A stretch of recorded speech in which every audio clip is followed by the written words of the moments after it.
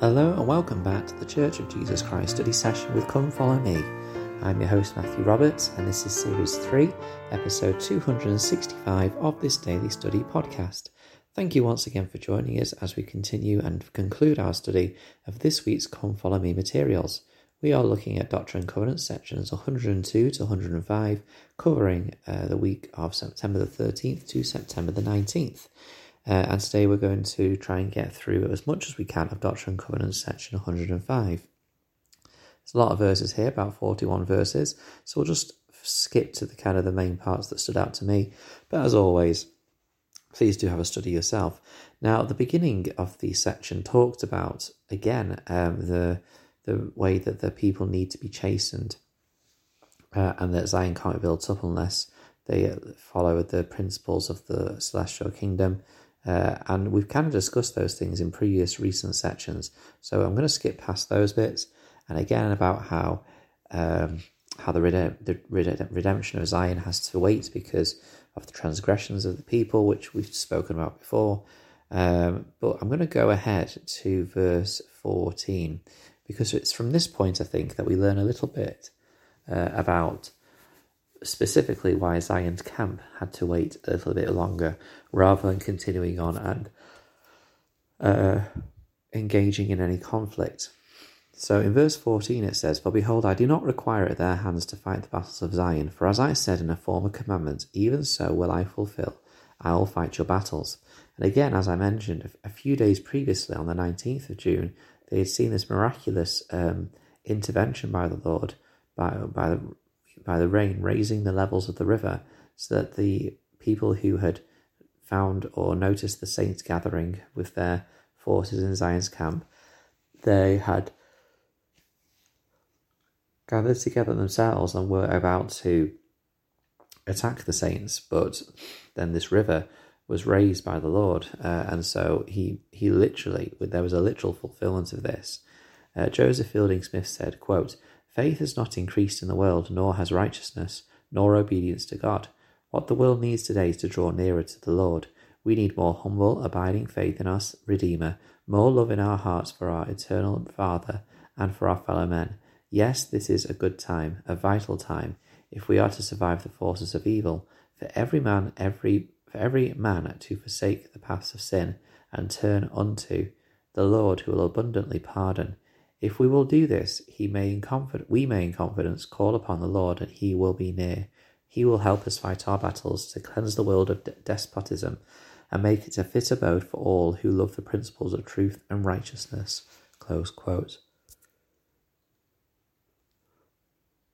It is on our part to, as it says, be more humble, to be more close to our Saviour, and recognise he will abundantly pardon us. And as we strive to stay close to him, he'll fight those battles for us. He'll make it so we can make it through. And that is a blessing he has promised us, particularly as in verse 18, where he says, "But inasmuch as there are those who have hearkened unto my words, I have prepared a blessing and an endowment for them, if they continue faithful." So clearly the Lord is desiring them to complete this work on the temple so they can receive this endowment and receive greater blessings. Now, in terms of, why they were asked to do this, and we've spoken about this yesterday in yesterday's podcast episode, so if you haven't yet listened to yesterday, please do listen to that. In verse 19, it says, "I have heard their prayers and will accept their offering, and it is expedient in me that they should be brought thus far for a trial of their faith." So the Lord is saying that we need to receive trials of our faith. And up to this point, for these saints, it has been a trial of faith. James E. Faust said, "Now, brethren, because we hold these precious powers, I believe we are going to be held accountable in our efforts to accomplish this overwhelming responsibility. We cannot be ashamed of the doctrine because it is not popular or socially acceptable. We must not apologize for what has been revealed through our prophets in our time. It is the word of the Lord to the world. There is always a price to be paid if we are to have a witness of this holy work. There is always a trial of our faith." Close quote.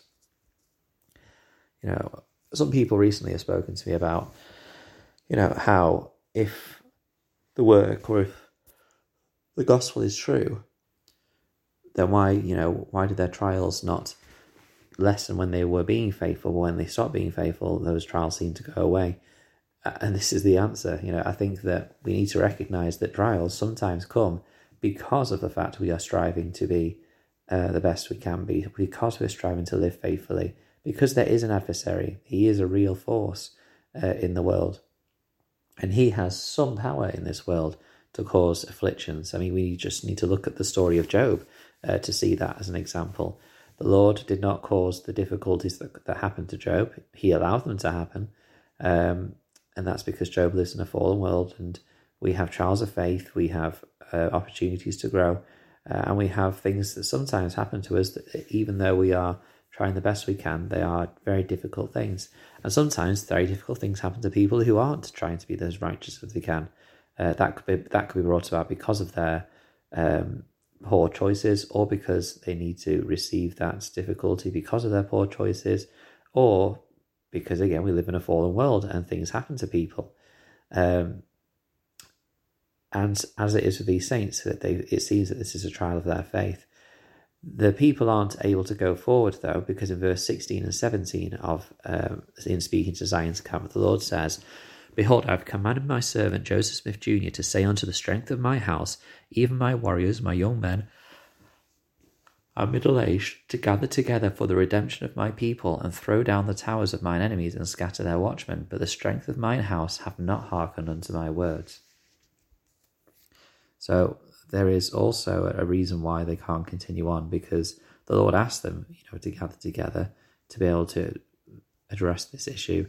But the amount of people the Lord desired did not listen, and so they were not able to fulfill this.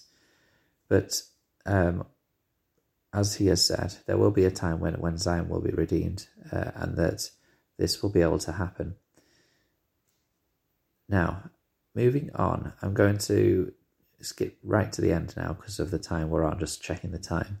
And we're going to go to verses 38 and 39. And there's a lovely phrase here which says, "And again, I say unto you, sue for peace, not only to the people that have smitten you, but also to all people, and lift up an ensign of peace, and make a proclamation of peace unto the ends of the earth."